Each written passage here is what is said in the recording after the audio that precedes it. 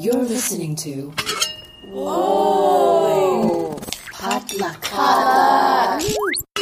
And you're listening to the Collabcast, a podcast about pop culture and the creative life from an Asian American perspective. Turn my back on the things I knew. Fell in love, I know it got me confused. I was young, I was filled with fire. The smoke was just getting higher. Fell hard, I was hurt and bruised. It was at this time that I became recluse. The cards were dealt and I played. Broke the rules so I couldn't stay. Chasing the window. And hey everyone, welcome to episode 150 of the Collabcast. We made it to 150, Minji. Can you believe it?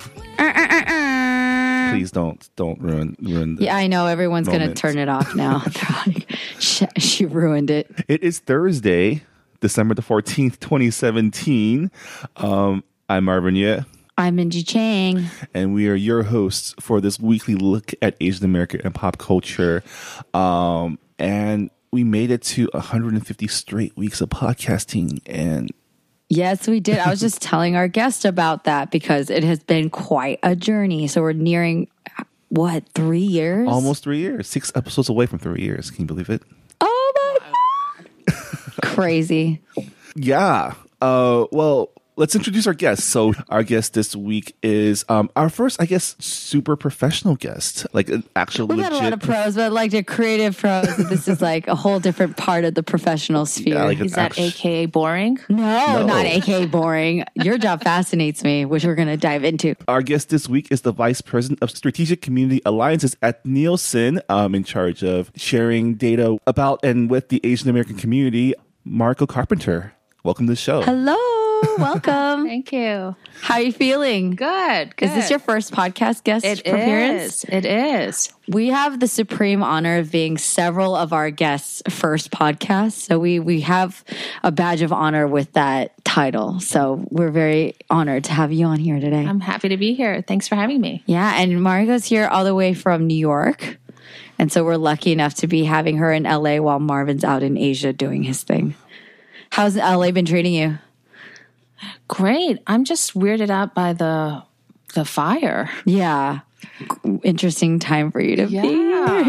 That's all I hear on the TV, and I'm like, I look out the window. I'm like looking at the air. You know, it's quite the event here. Right. Yeah. Have you seen smoke? No. Okay. No. Luckily, I'm in downtown. So Yeah, so you're more eastward. Yeah, That's yeah. good. But we don't have those natural disasters in New York, so Yeah. I'm experiencing really my first one out in LA, and I'm here quite often, so Wow. kind of whole scary. world. Well, y'all have Yeah. hurricanes and water to deal with over there.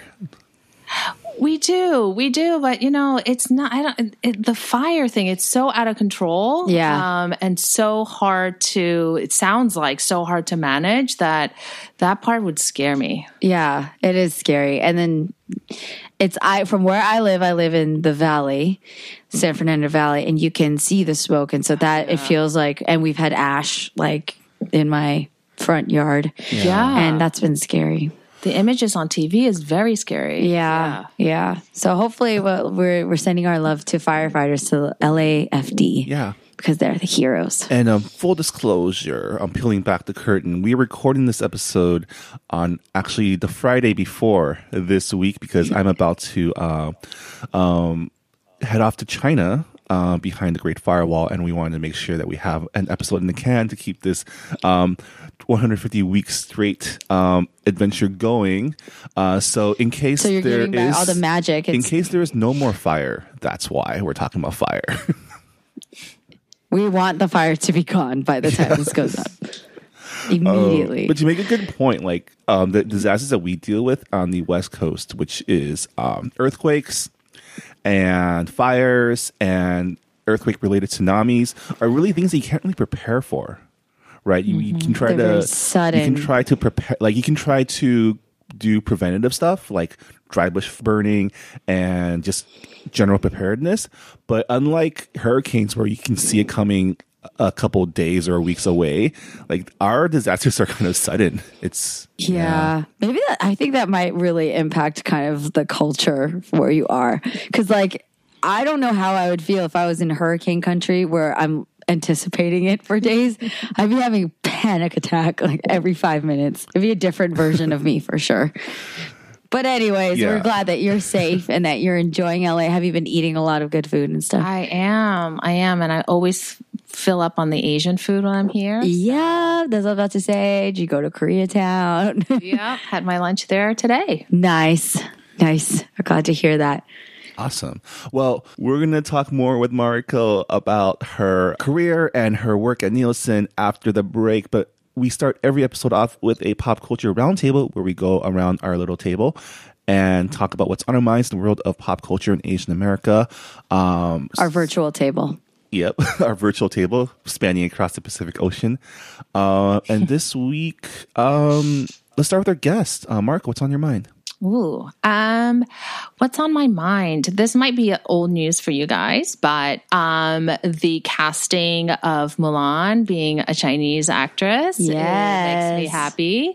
I'm a mom and I work in diversity. So when those two mesh together and companies put effort into making diversity more apparent for our kids, always makes me happy. So that's definitely something that I'm happy about today. Applause all around. I was actually just praising Mariko because she's flying out tonight, red eye, to see her daughter perform in the Nutcracker, which I think is amazing. So can we know your daughter's name? Mia will be performing in the Nutcracker, and she's 10 and amazing. And now Mia also has a Chinese actress playing Mulan. That's right. So for all of us, myself included, because I was a lot younger when Mulan the cartoon came out. Yep.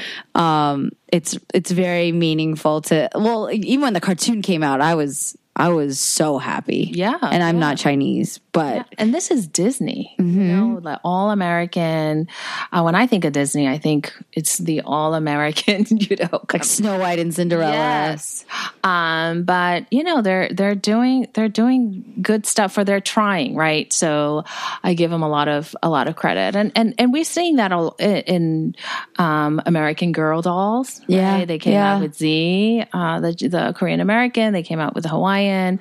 Did they? Yeah. I didn't know that. And Z, of course, is a filmmaker and a vlogger. So what? She's the doll cool. is a vlogger. Yeah, she's so cool, and she has her YouTube channel too. What? You have to check it out. But, that's a very brilliant marketing plan. Yeah, but it's just when it happens to things that influence children, it's really, really good stuff. And it makes sense for businesses, right? Because Mattel, who owns American Girl, was just saying that their sales has increased double digits because of this. You're welcome. For diversity. But it's, because it's not, the increase in sales is not even, from the sales of just the Z dolls, but it's because these moms want to support companies that are actually doing right. So good things happening for our Asian American kids out there. I mean, and you don't want just one doll, you want the set so they can have friends and all do the thing, you know what I mean? So it's total win. That's right. Now you're delving into their nefarious plan, but I think it's great. It's great that there are representation has become a thing for children, because thinking back, what did we have when we were kids? We had. I played with Cabbage Patch Kids, Barbies, and Rainbow Bright doll. Yeah. And My Little Pony. And I can say specifically, I have definitely contemplated how I was influenced by Barbie dolls, because the time that I was a kid, it was the very standard Malibu Barbie, blonde hair, blue eye. And as far as I can remember, I don't remember seeing any other options. It was literally just wardrobe, different versions of Barbie, but it was just Barbie. Always blonde, yeah. It was always blonde and blue eye. Didn't she have a black-haired friend that could have been Asian if you squinted a little bit? Not that I remember. My collection, which was pretty extensive, and whenever I played with my cousin's collection, which I wanted to steal, and my best friend's collection, which I also wanted to steal, but I didn't because my mom, they're all blonde. Sorry. And then there was like Malibu Barbie, like there was like her little sister or something, also blonde, just shorter than Barbie, Yeah. but blonde. And now, even Barbie, there's so many, there's so many ethnicities. Yeah, there's so many. And I think with Mulan, it's the same thing. Yeah. What were you saying, Mark? No, I said I played with Ninja Turtles, which, if you think about it, technically are teenagers adopted by Asian parents. So I guess technically, Master Splinter was Japanese. Let's be clear about this.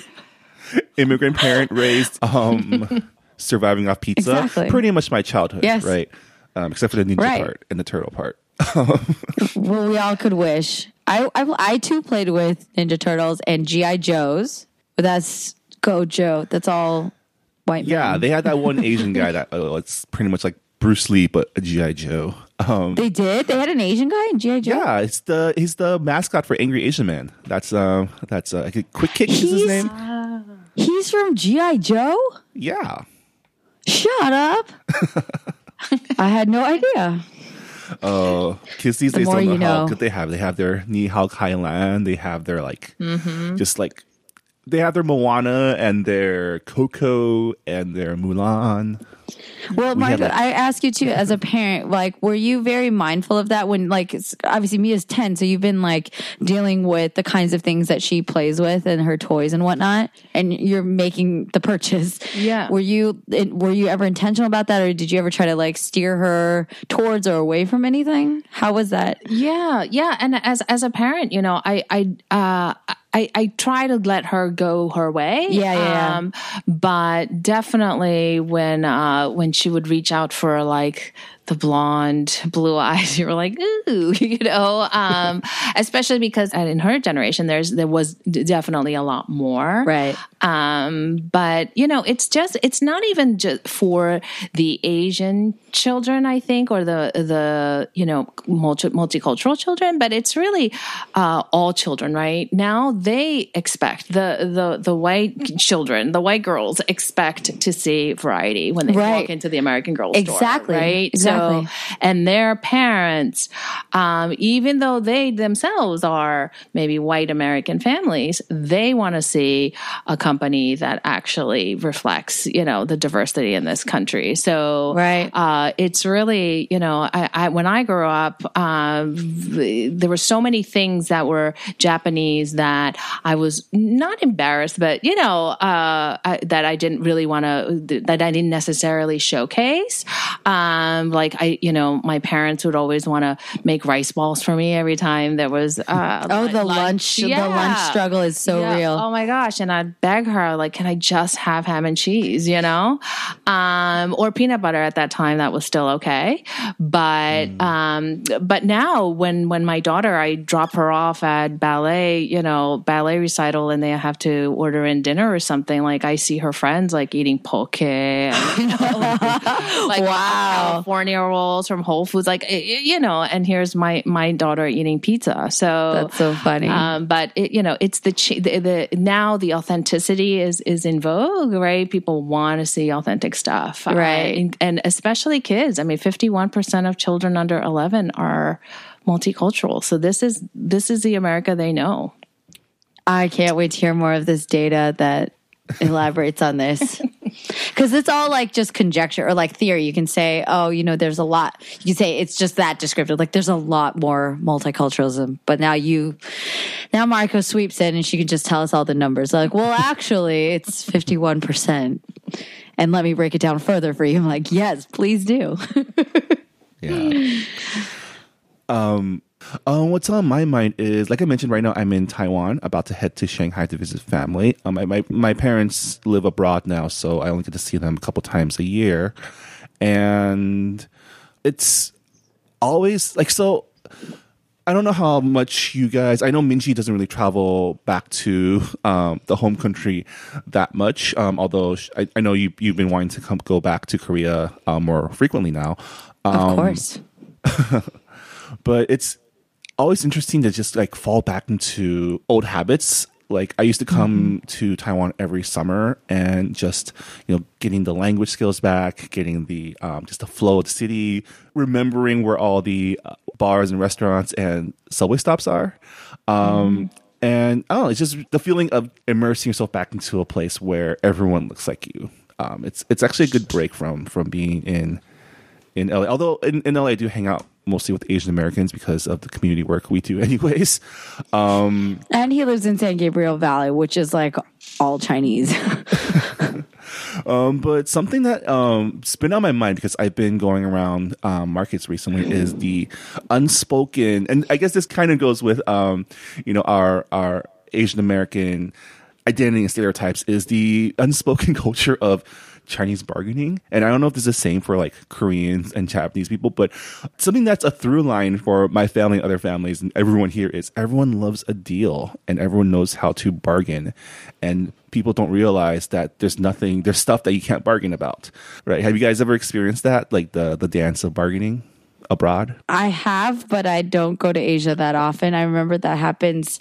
And I just don't know, being like the American, it's funny that you say like, oh, you feel, I think it's because you go back every year. I don't feel really, I enjoy going to Korea, but I went there last year for the first time in 11 years.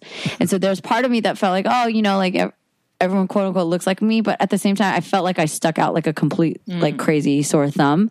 So I don't feel that like ease, but I don't care. Like it doesn't bother me, but I don't feel like I look like everybody. But in any case, I don't bargain. Like I suck at it because I'm used to like, this is the retail price, pay it or get out. And like, that's just how I shop. So I am also terrible at it. Bargainer. I'm really, really bad at it. I need to bring my mom with me to like do you do that, anything. Margo? Well, it's so funny that you say that, but because I think it's in my blood, right? I went to my husband is the all-American guy, and we went to Bali when we were first dating. And I remember there are these craft people who come to the hotel and to sell their goods. And I started, my Asianness, I guess, came out, and I started bargaining with these people. and Scott just couldn't understand what I was doing, and I'm going back and forth and we're talking, numbers. And then he just looked at me and was like, Mariko, this is like, you're bargaining for 10 cents. Like, what are you doing? That's a portion of our next meal. Stop questioning me. But it was so natural to me. But until he stopped me, I was like, oh, yeah, you're right. This is how I roll. That's right. Yeah. So he probably didn't see that side of me until we were in Bali. That's really cool. I know the steps. I know how to do it. I just hate doing it so much. But some people love it. I know friends who would go to Asia just so they can bargain because they can't do it in America. You can't. Yeah. I was like, where can you do that? You can't even do that at a farmer's market. Like, there's none of that. There's none of that. It's like, this is the listed price. Pay it or please leave. That's so funny. They're definitely doing that to me. Well, because there was a point, one of the last times I was in Korea prior was when I was like 19. And at the time I was obsessed with like designer label goods, and Korea is exceptionally good at the knockoff stuff. And I was just so scared also because the way that the shopping, areas, there's so many different shopping areas, but at the time that was like early 2000s and I was there and they were like, psst. They're kind of like, hey, like, do you want a purse? And I'm like, what? Where am I? So I think that automatically put me on edge of like, I don't belong here. I don't know what I'm doing. But I was with my aunt. She handled it like a pro. I just stood back and I pointed. I was like, I want that one. The thing is, like, they're all like knockoffs. They all tell you they're real. The thing is, if you're not buying it from like an actual legitimate department store, they're probably not real, and you can like get them down, I don't think they ever fronted that these were real. They would like, they're pretty honest at least about that marketing. They're like, no, this is the best version. I forgot what the words they use. Like, no one will ever know. Yeah. No, when I lived in Paris, so this is off the knockoff tangent, but when I lived in Paris, there were all the designer boutiques and all the stores in like the second arrondissement and on Champs-Élysées, like Louis Vuitton, etc. Yeah. And they have security specifically for Asian tourists because there are people who are sent there to get the real thing.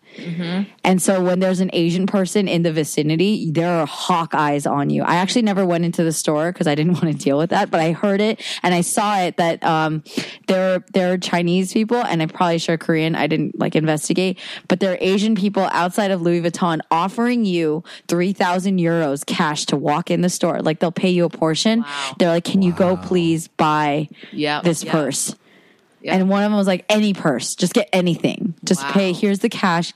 Please bring it to me. So anyway, there's a whole thing where there's like a reason why this is like the black market or whatever. And they're like, Asian people are crazy. We don't have the best rep in Paris. I mean, we're Asian people are becoming the biggest tourist market. I think China is overtaking America as the biggest source of tourism money for a lot of countries. So you see a lot of Chinese now in like outlet malls and in Oh yeah. yeah. So anyway, that's been on my mind because I just went shopping last night, and it was just I saw this thing that one of my friends wanted, and I was like, okay, playing through the steps in my head. All right, I'm gonna enter at this price. They're going to lowball me, or they're going to bring it up. I'm going to bring it down. Eventually, after we've finished all of our back and forth, I'm going to walk away, and then they're going to pull me back. Because the truth is that how it goes, Margo? Because you're the pro. It sounds good. Sounds good. Yeah, That's a good strategy. Yeah, that's good strategy. Okay. Because my dad says it best. My dad is absolutely savage at bargaining, but like they're not going to sell it to you if they're not going to make money. The fact that at the end they still sell it to you means they're still making a profit off of it. So you just have to. The secret. This is the secret for all you American-raised people who want to go abroad and engage in this sacred art of bargaining. Is you have to be willing to not get it. Like if they know you want it, it's over. Game over. So you have to go in with the expectation that you might not get what you want. Word. And then everything is okay. It's pretty applicable to everything in life. You have to be able to want to, like, if you're down to walk away, everyone's like, but wait. But somehow I feel like, you know, with this bargaining, you never walk away feeling good. Do you get that, Marvin? Like, do you know what I mean? I'm not experienced enough to, yeah. Marvin, what are your thoughts? Did you feel good about your purchase yesterday? I mean, like I said, I'm really bad at it. So the fact that I walk away with like even like a 25% discount, I'm feeling pretty good about myself. Okay. I understand there's varying degrees, right? There's the OCD degree that like, man, I could have brought it down more, right? Especially like if you make the deal before you walk away, you know, man, I went too high. I started too high. This wasn't the best that I could have gotten. That's so funny. I've learned so much in this 5-minute roundtable discussion. What's on your mind, Minji? I know it's a little bit premature. What's on my mind? I'm already thinking. I've been actually thinking of 2018 pretty much since Empower ended. Oh no. Maybe even before it ended. But I'm actually really thinking of. I'm getting into the New Year's resolution mode. So I'm just kind of, 2017's winding down. It's been a very eventful year for a lot of different reasons. So, yeah, I don't have. I have certain things kind of concretely down, and I'm actually reflecting on things that I succeeded at. Mm-hmm. Trying to remember, I write it down somewhere, and I don't know where the heck it goes because I try to write things down of like, this is what I want to do for 2017. So I'm just curious for you guys, like if you guys do the resolution thing each year and how you're feeling about how the year went. Because I'm pretty sure, I actually think at least two of them I did. Like I succeeded. One was having to do with my health and exercising more frequently. And then 2 was like, just like making more of an effort to talk to my parents more. That's a good one. So those two like are really important. Those, if ironically are not the career related ones. I swear working in entertainment like takes you a million different paths that you don't expect. But those two, I am happy that I can say like, oh, I think I met my resolution. So I was wondering about you guys. You mean about this year's resolutions, 2017? Yeah, this year's. Do you feel good about now that we're concluding 2017? Did you guys set any goals or did you if feel you like- didn't, like, I feel like 2017 was so like anxiety ridden, but at the same time very productive for me, especially in terms of like what we were able to accomplish with collaboration, what I've been able to do with the podcasts. I mean, there are the two you mentioned are the general ones I try to make every year, and I don't feel as good about those. Although 2018 is another year in a month, but. I don't know. you tell me, Marvin, I'm going to be on your case every day. Like, so remember the thing that we talked about? I've never really been a big resolution setter. Although I am goal oriented. So I don't know. I think it's just there's never been anything to keep me accountable for New Year's resolutions. Those are just like little promises you make yourself. And Enter Minji. How about you, Marco? I am really good at making the resolution. Now keeping it is a totally separate story. But I'm like 50-50, you know. One of them was definitely eating healthier, like as a family, you know, in what I cook. And that's so good. So I feel like we have achieved that. Great. There's definitely more room for improvement, but we made headway. But you know, the exercise and taking care of myself part, yeah, that's on my list. I mean, and your mom too. Honestly, like I think about all these things because I feel like my priorities have definitely shifted the older that I get, and my health is like. It keeps coming up in different ways. So like not just the eating well and exercising thing, but for me, a big deal, which I actually don't feel like I met the resolution, but I did make headway, was meditation and just like relaxing. Yeah. That has actually become a really integral part of my priorities of like what's up on my mind, at least. I can't say that I practice it as much as I want. Yeah. But, yeah, I feel like it's just so critical, and that's a very universal thing that everybody struggles with. Like, well, you do your day to day, you work really hard, you're taking care of others, you have a daughter, you have a husband, you have a lot of things going on, and you're living in New York. So it's like nonstop, and you're in LA a lot and whatnot. So yeah, so I think that kind of segues into like, so is it kind of the repeat? Do you have is it going to be kind of a copy paste situation for next year? Half of it will be. Yeah. Yeah, for sure.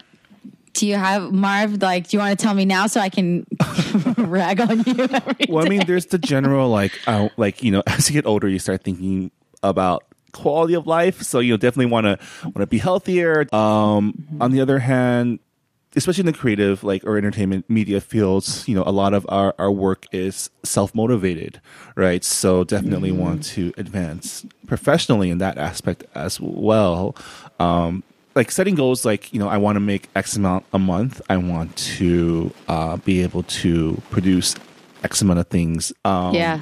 And I haven't really set those yet. But being more like, I'm good at execution and planning. But there's like this. But now it's about setting the intentions. Yeah, there's this middle it's like part kind of where stepping I back kind in of like the bigger meta. Yeah, like there's this middle connection part in between that I can't really articulate. I think like the intention part that I tend to, you know, lose steam, right? I get really into the planning and then I lose steam before the execution. Although I'm like really good at execution.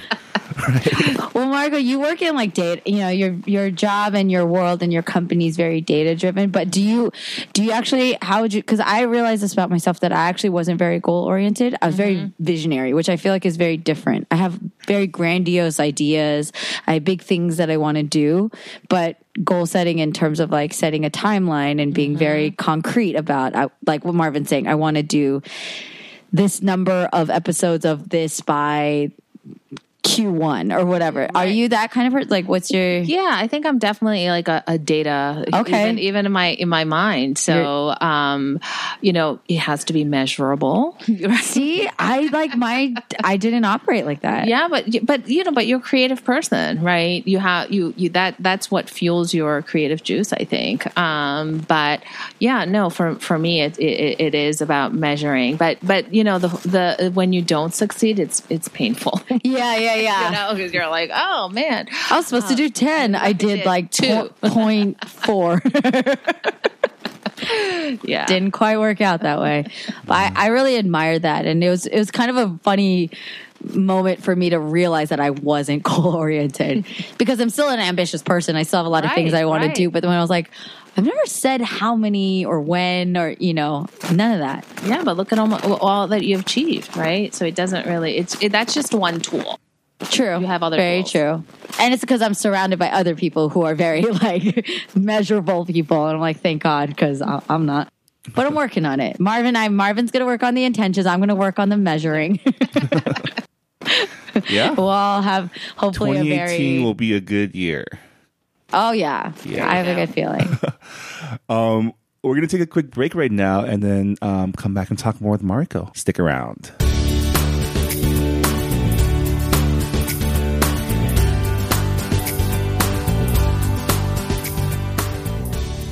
Hey everyone, it's Marvin here coming at you from Kunshan, China.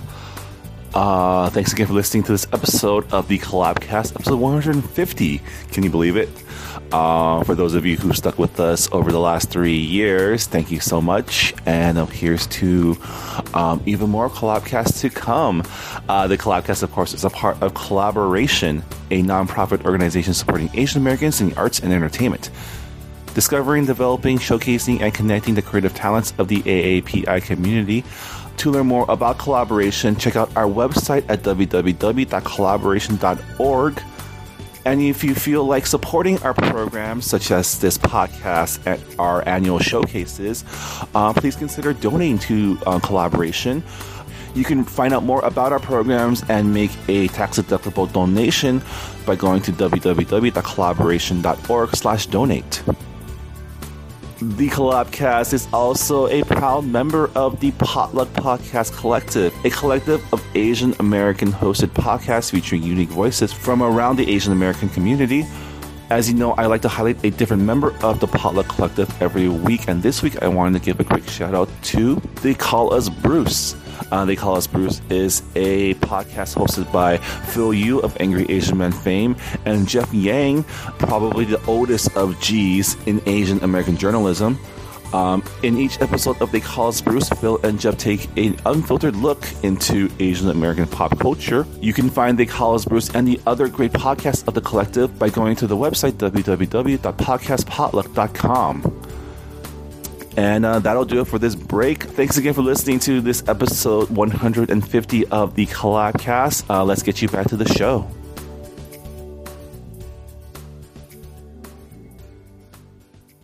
And welcome back to episode 150 of the Collabcast. That's Woo, woo, woo. We're here with our guest, Mariko Carpenter, Vice President of Strategic Community Alliances at Nielsen, and our special episode 150 guest. Welcome back. Thank you. What a break we had. So I started the pre-interview process, and I found out that Mariko has 15 years with Condé Nast prior to Nielsen, which is like a new chapter in her life. So I have so many. I just so curious about what that really quickly, was like.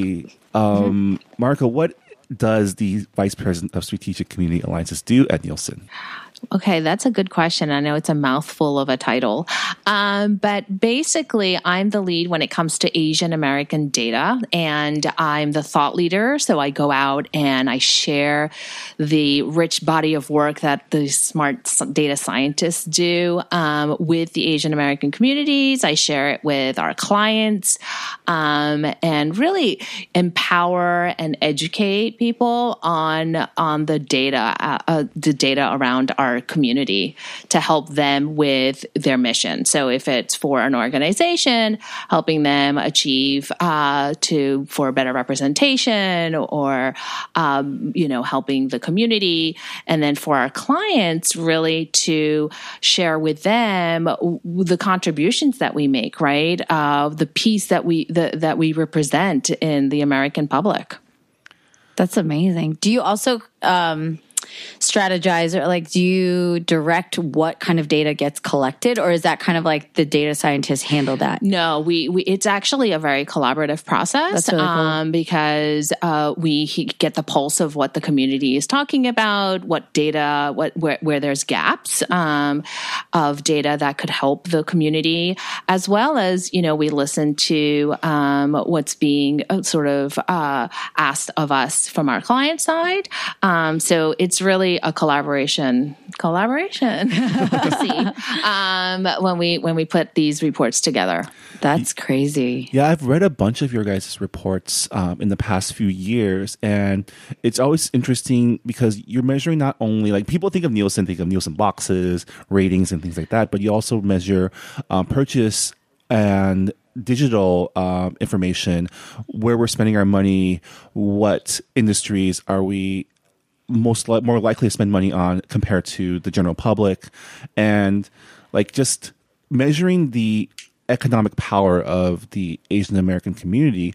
How do you explain to like companies that, so it's as part of your job to explain to companies why the Asian American community is worth focusing on as its own subunit instead of like taken care of with general marketing, right? That's right.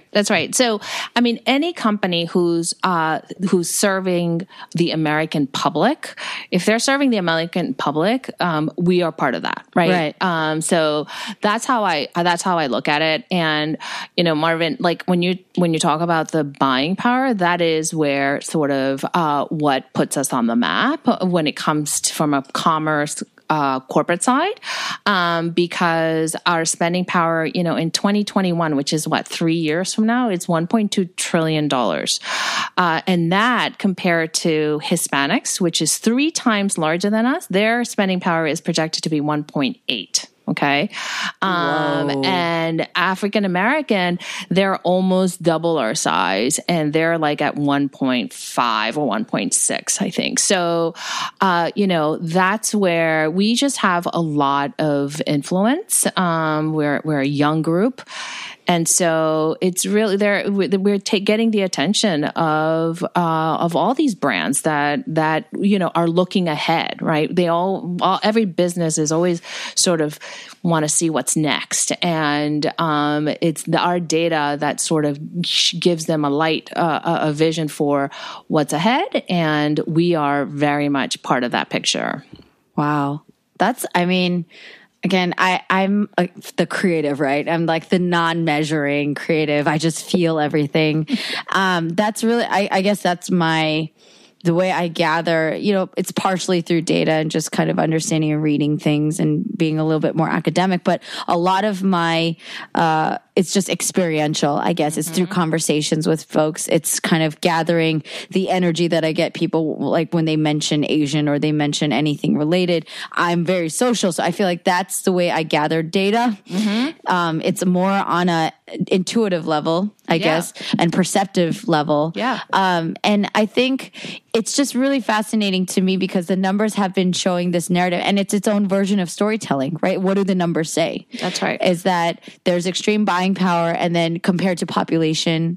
And then further breaking it down, I feel like we're like, I'm the nerd that now is like, oh God, disaggregate the data. And like, that's like a sexy thing to me.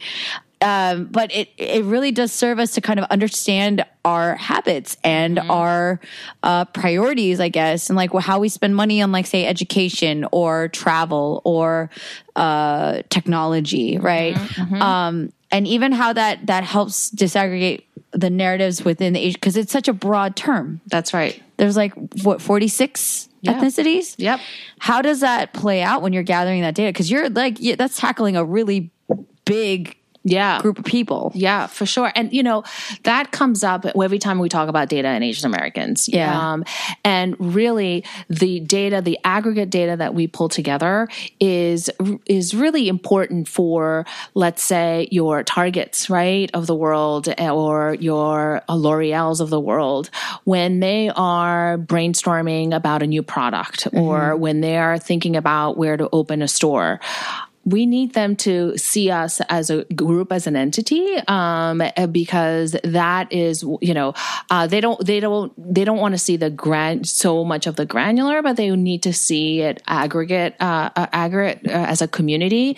And so that's where our data fits into play, right? But then you have organizations like AAPI Data that really focuses on disaggregated data, right? Mm-hmm. So that they can look at pockets of of Asian American communities that really need help. Right. Exactly. So I think that there's different data for different purposes. Right. But I'm out there really just talking about the macro, looking at it on an aggregate level, and really getting us at the table, trying to get Asian Americans at the table so that these companies could better understand our needs and what's important to us. That's really cool. Yeah, it's two sides of the data coin, right? On the disaggregation side, that's really useful for policy making, right? Making sure that the underserved communities get the services and programs needed to lift them up. But on the other side, data and numbers is the language that corporations speak. And so if you can speak their language and show them how important the Asian American market can and will be, the Asian American market now becomes part of the decision-making process when they decide what type of creative they want to have for their marketing and what types of product mixes and what types of where they open the store and what they have in those stores. And that affects people like you, Minji, when it comes to acting. If they know that this certain product, this certain market has a bigger Asian American or Asian market, then they hire Asian faces to help sell it. Mm-hmm. Right. Well, yeah, and I was also saying, because on my end as an actor, I mean, I've gone to 3 commercial auditions this week, and I was in a commercial yesterday, and just I'm always experiential. I'm gathering data. I'm what do I see? Who's doing what? How are they doing what? Yep. Where are they placed? Because it's all very strategic and thought out of placement. And by George, if I could spend a whole podcast episode just explaining what it's like to be in a single food product commercial. I've done a beer commercial, and they're very conscious of oh, this is the girl that's holding this, and they're going to hold the can versus the beer, and this is all data driven, right? They're saying well, there's more of these types of people that consume this. We're going to market to them. And it's kind of scary. It's fascinating, but it's also kind of scary. Wow, they know everything, right? And I'm just curious, what you've learned, do you have a specific thing that was a complete shocker? You never knew this until you entered Nielsen and you learned this part about Asian America that you didn't expect? Do you have anything like that, or something that's been really particularly intriguing to you? Yeah, I think it's just the size of it, right? The size of our influence, the size of our spending power. That really was an eye opener for me after coming to Nielsen, especially because I just thought some of it was just because that's who I'm surrounded by, right? I know, I follow Asian Americans on Instagram, but then I didn't realize actually there's a lot of people following some of these individuals, Asian American women, and it's not just Asian American women. Right. So that, that sphere of influence and how big that is really, really surprised me. Right. And I as I said, I'm married to an American guy, and I just thought, well, I'm married to an American guy, but actually there's a lot of, Asians who are multiracial. Right. And so when you think about that, if you're multiracial, then your sphere of influence goes to a whole new level, right? Because now you have if think about my blended family, my in-laws didn't even know of an Asian people before they met, Scott and I got together. And so now they know a lot about my culture, right? So just that sphere and that influence and the size of it, really, I knew it was there, but I just didn't realize that there's numbers that prove the size of it. Wow. And you're saying, you were saying about children, you're saying, what are the defining what are the qualifiers for this age group that you're talking about? You're saying that children now. So children under the age of 11. Under the age of 11, yeah, okay. 51% of them are multicultural. Wow. So As of 2017. yeah. So they're growing up in a community, in an environment where the whole friend group is a mix. Yeah. Right. So when they are watching shows of a friend group, they want to see a friend group there where there's a lot of different race, Right. mixed, a reflection of their reality. So that's something that we really have to keep, that companies actually are understanding and realizing that, oh, okay, that's their normal. So we really got to get on this bandwagon to represent America the way they see it. That's really cool. That's so awesome. I mean, it may be a bandwagon now, but it's pretty soon going to be. It's already reality.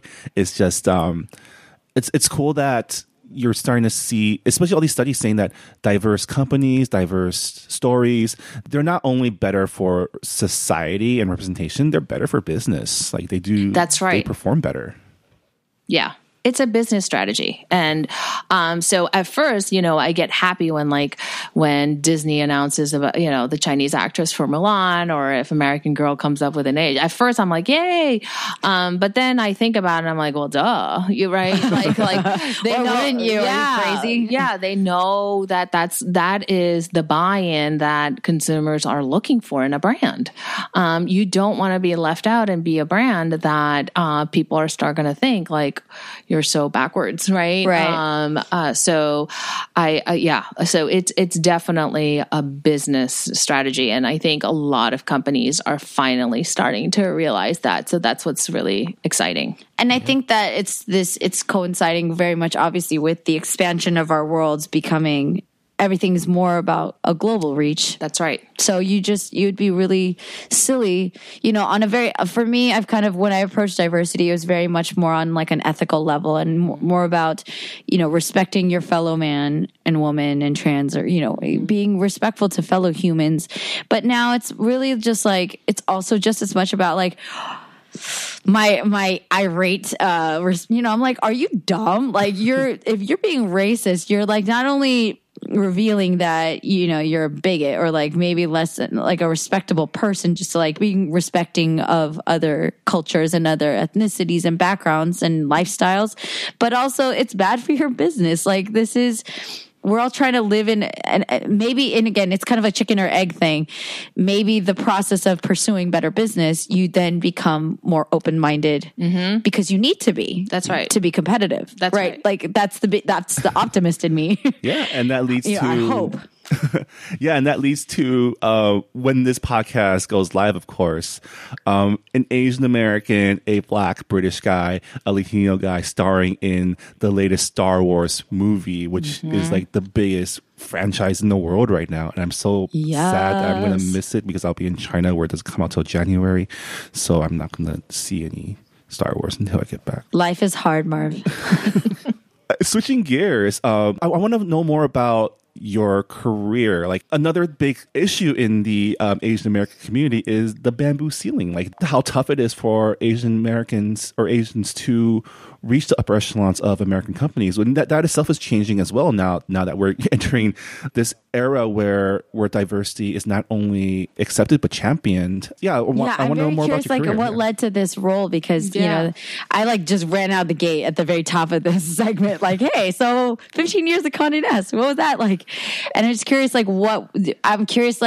especially with anybody, creative, professional, and in between, what was the original plan? Yeah. Right? Yeah. What was the original vision? And then how did that change? Yeah, that's a really good question. And so I was at Condé Nast for 15 years, and Condé Nast is it's magazine publishing and very good in terms of diversity of women, right? Because there's a lot of women in publishing. And they, Condé Nast publishes Vogue, Vanity Fair, New Yorker, GQ, all these sort of consumer fashion focused magazines.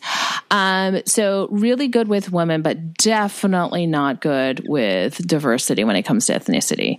As I was growing up, and 15 years at Condé Nast, and prior to that, I was at Forbes magazine. Wow. So there too, it was owned by the Forbes family, and very, very non-diverse environment. But and at that time there was no ERGs, BRGs. There was very little support system. There's no chief diversity officer. But I think what helped me in my career is that I really had good mentors. And they weren't Asian, because there weren't a lot of Asians. But I found and I seeked mentors that actually saw who I was, the complete me, not just me, the one who always is willing to do the work and work hard and, stay late and all that stuff. But, which a lot of people did, but really see the whole of me, know my background, know that my family's in Japan, know that it's really important for me every other year to go back to Japan, like all that kind of stuff. And that takes a lot of, I had to go and make an effort, right? And touch base with them and see, and make time for nurturing those relationships. But I think that was sort of my path, and what I attribute my career to, in terms of going up the corporate ladder.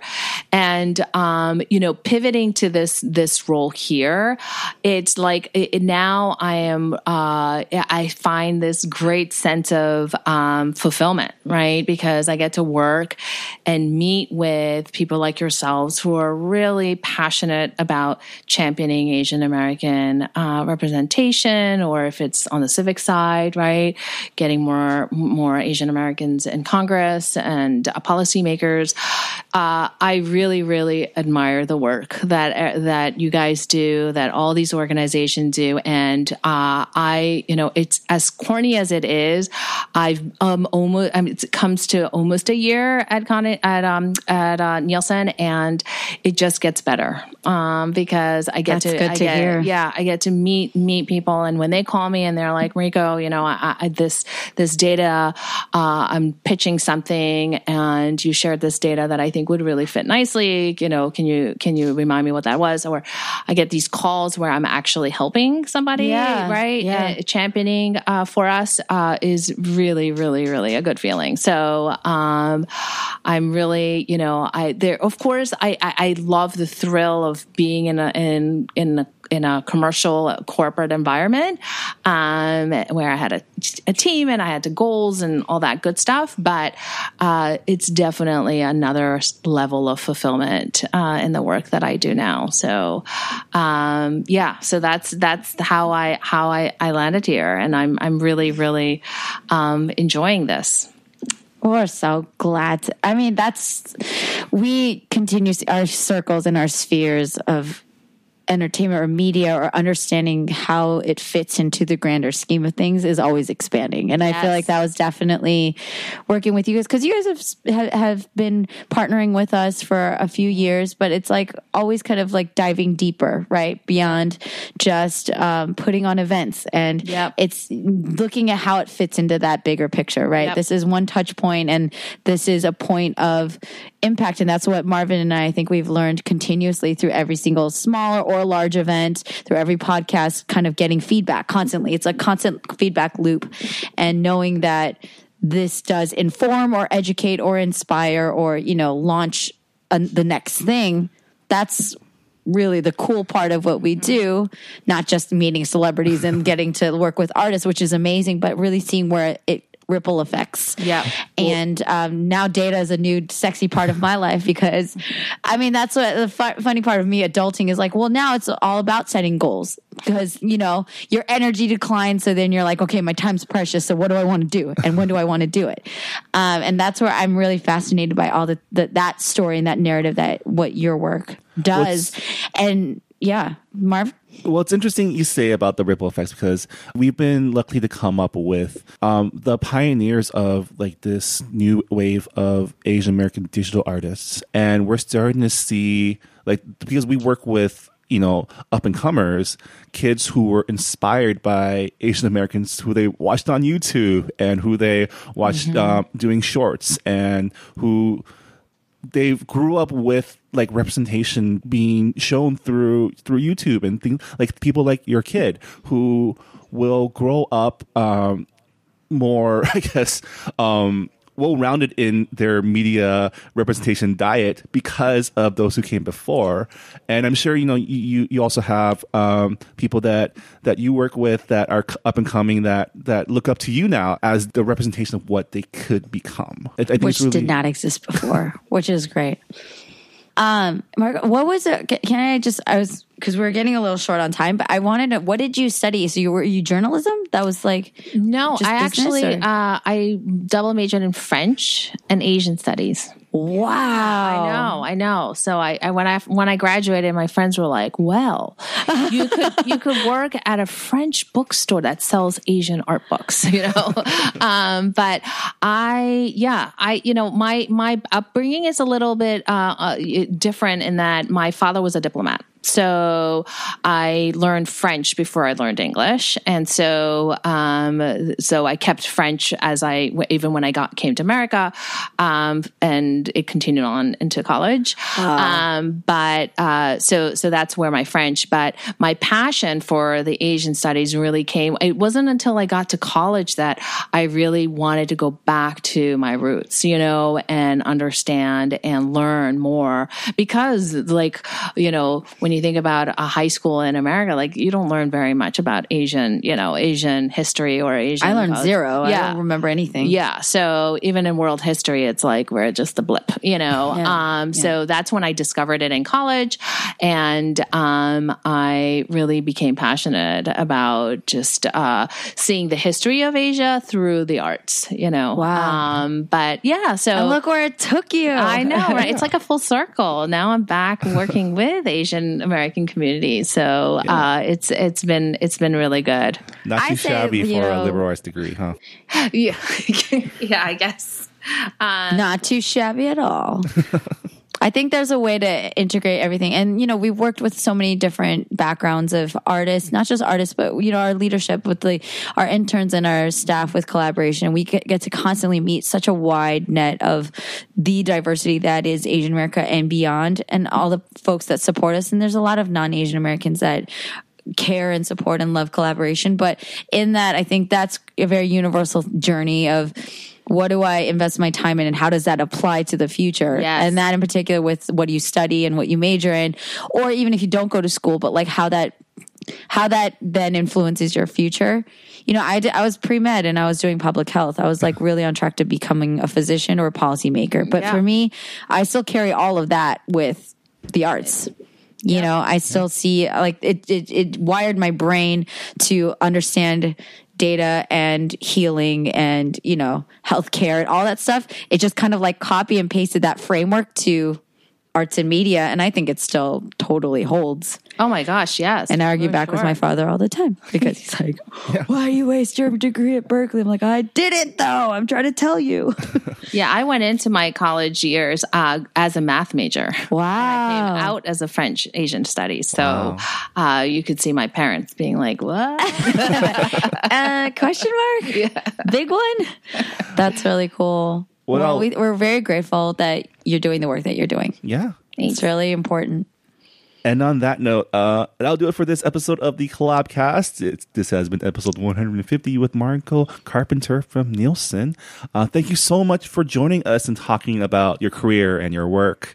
Do you have any social media where people can follow your thoughts or your work? I'm on Twitter. What is the handle? Mariko Carpenter. Mariko Carpenter. So original. Yes, it's great. It's clear cut and you can find you. That's great. Yeah. I hate when I have to search for people. I'm like, where are you? Why are you Blue Bubble 49? No, put your name. That's just me though.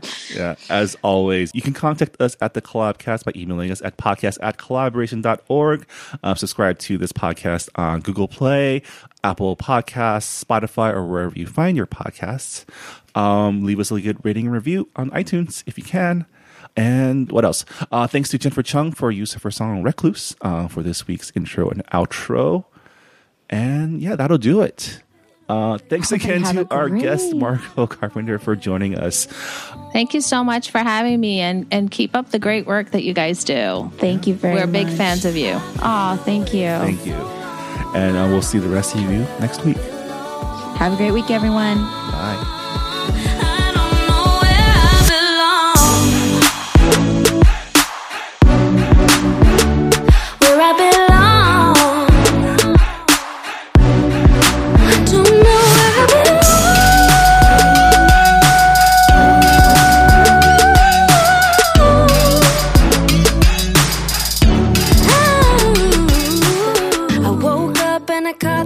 So many